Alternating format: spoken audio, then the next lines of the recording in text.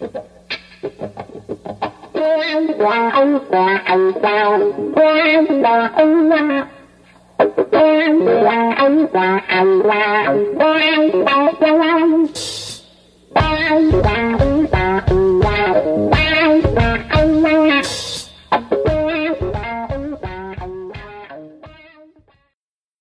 everyone, I'm Jason Scorse and welcome to another episode of Dispatch from the Zombie Apocalypse.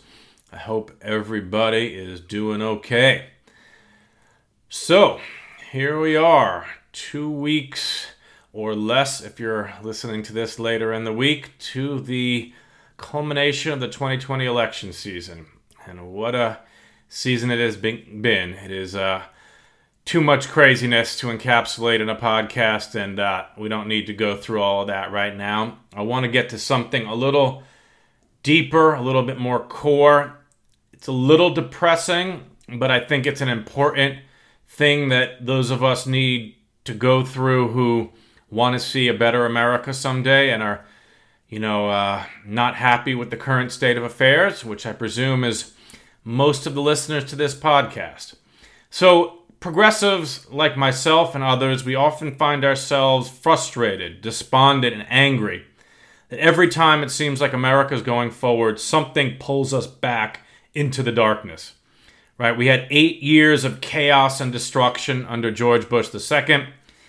That yielded to 8 years of mild progress under Obama, but again, a lot of frustration as just the full obstruction of the Republicans came into view, and then, of course, culminated with the stealing of the Merrick Garland Supreme Court pick. And then after Obama, to just take so many steps backwards under Agent Orange. And here we are now in 2020, although it's looking like Biden is going to win. We're still at this precipice here, wondering if we're just going to walk off the cliff.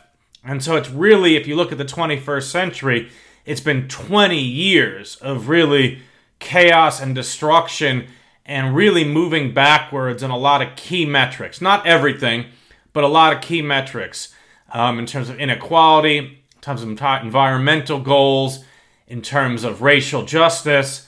We really, in a lot of ways, have gone backwards. So why can't America just be like normal countries? And how come we can't stop arguing about whether everyone has a right to health care, whether climate change is real, whether teenagers should be free to walk around with assault weapons in the streets, whether everyone should have the right to vote? How come we can't just settle these issues once and for all?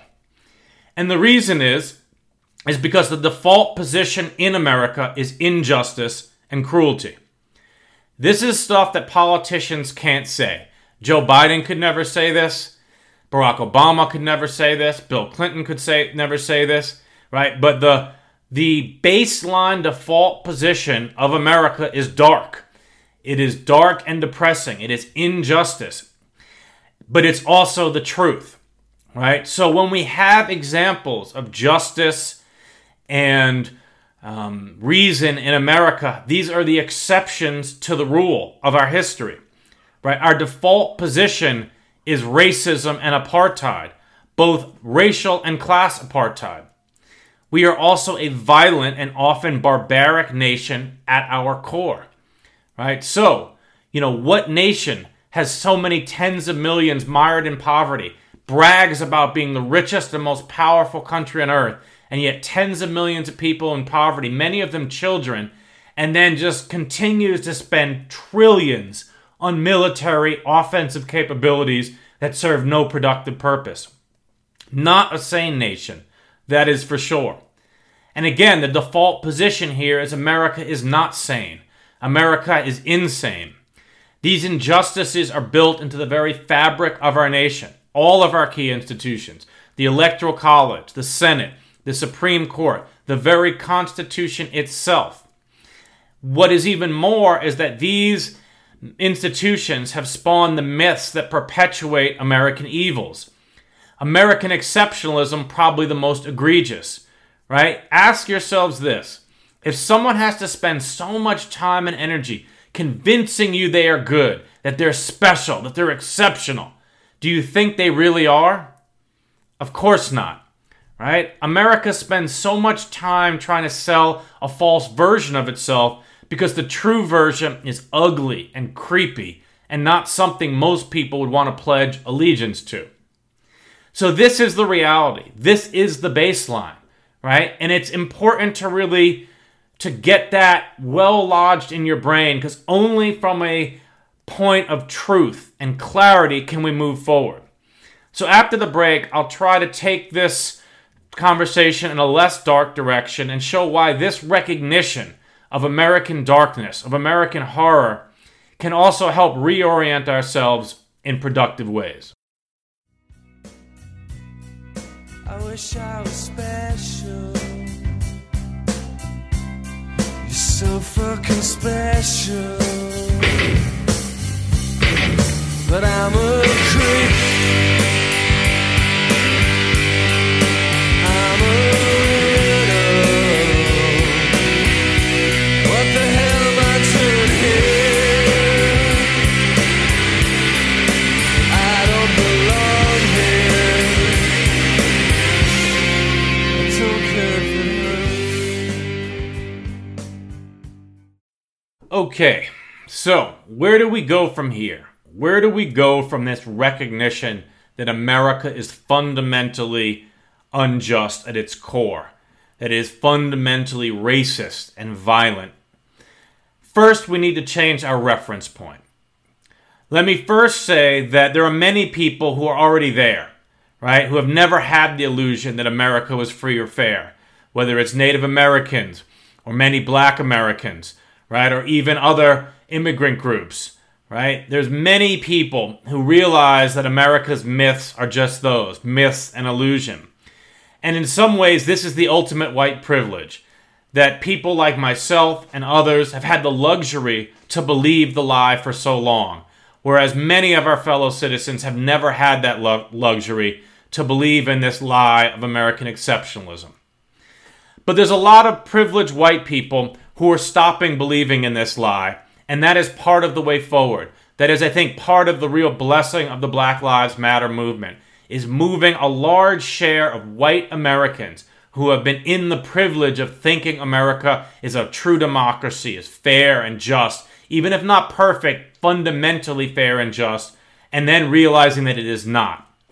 So to reset our baselines and realize that America is fundamentally unjust, at its core, its very essence is unjust, is the first step.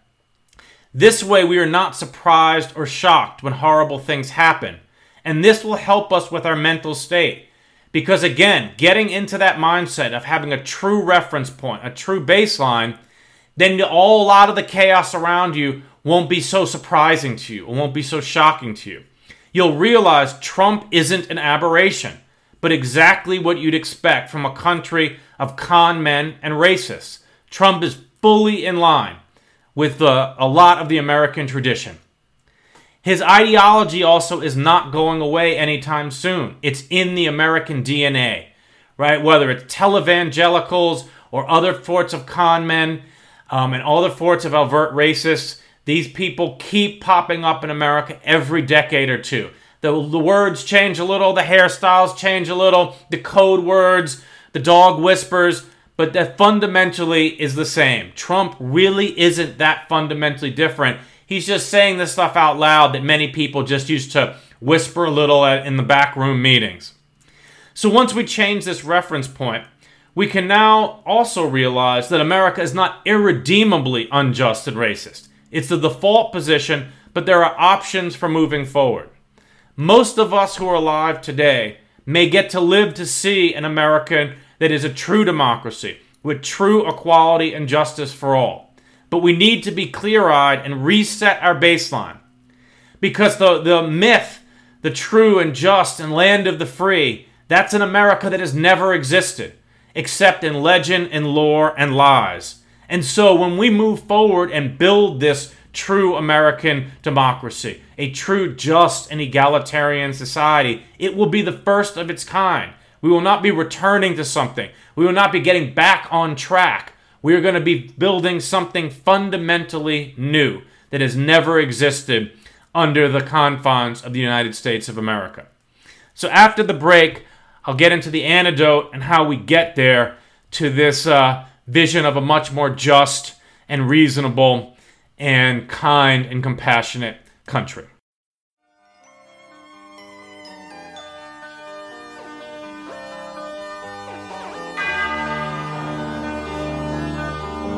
To stand within the pleasure dome decreed by Kubla Khan, to taste anew the fruits of life, the last immortal man, find the sacred river Elf, to walk the caves of life. Oh, I will dine on honeydew and drink the milk of paradise. Oh, paradise!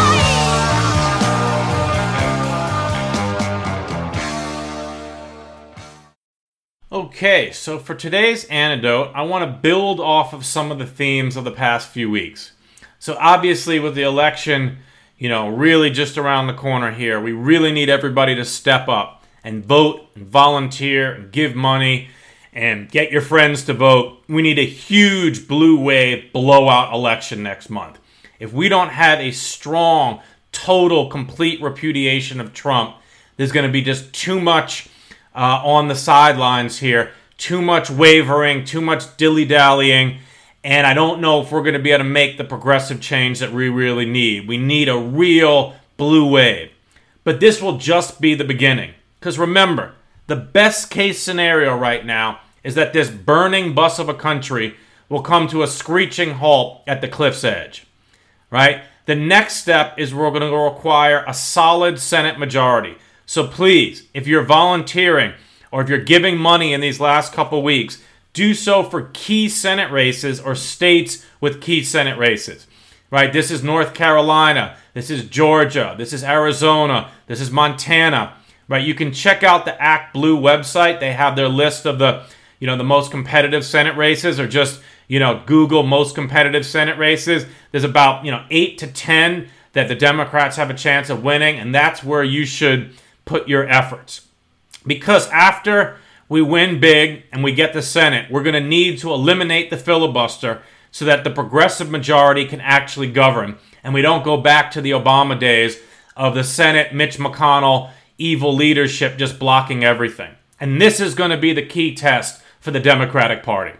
If after all the death and destruction of the last 2 decades that the Republican Party has wrought on this country, and the last 4 years in particular of just this egregious white supremacist, lunatic, sociopathic freak, if that's not enough to get the Democrats to exercise their power, their constitutional rights, and legislate, nothing will. And so this is why the next level of mobilization after the election is going to be on the Senate side. And I will have future episodes dedicated specifically to that, right? Specifically to what we need to do in the Senate so that we can actually govern and begin that slow and heavy work of building a real American democracy that will have the chance so that one day future generations, but I say the basic tenets and core of America is just and not racist and fair and democratic. We cannot say that today, but it is possible future generations will be able to say that. And that is the work of this era. So with that, everybody, I hope you all doing well. And if you're enjoying the podcast, please subscribe on Apple, iTunes, Podcast, or Stitcher. Rate it, share it with your family, friends, and colleagues. The next episode will be on November 3rd that I will drop with some thoughts of what's going to happen as the votes are tallied. And it's going to be a crazy few weeks. And then remember, even if we have that big blue wave, Trump is still in office for 2.5 months. And so the craziness doesn't end for at least until January 20th. And of course, we still got a pandemic to deal with. So it's going to be tough, but we can do this. And I hope you all stay well. Take care.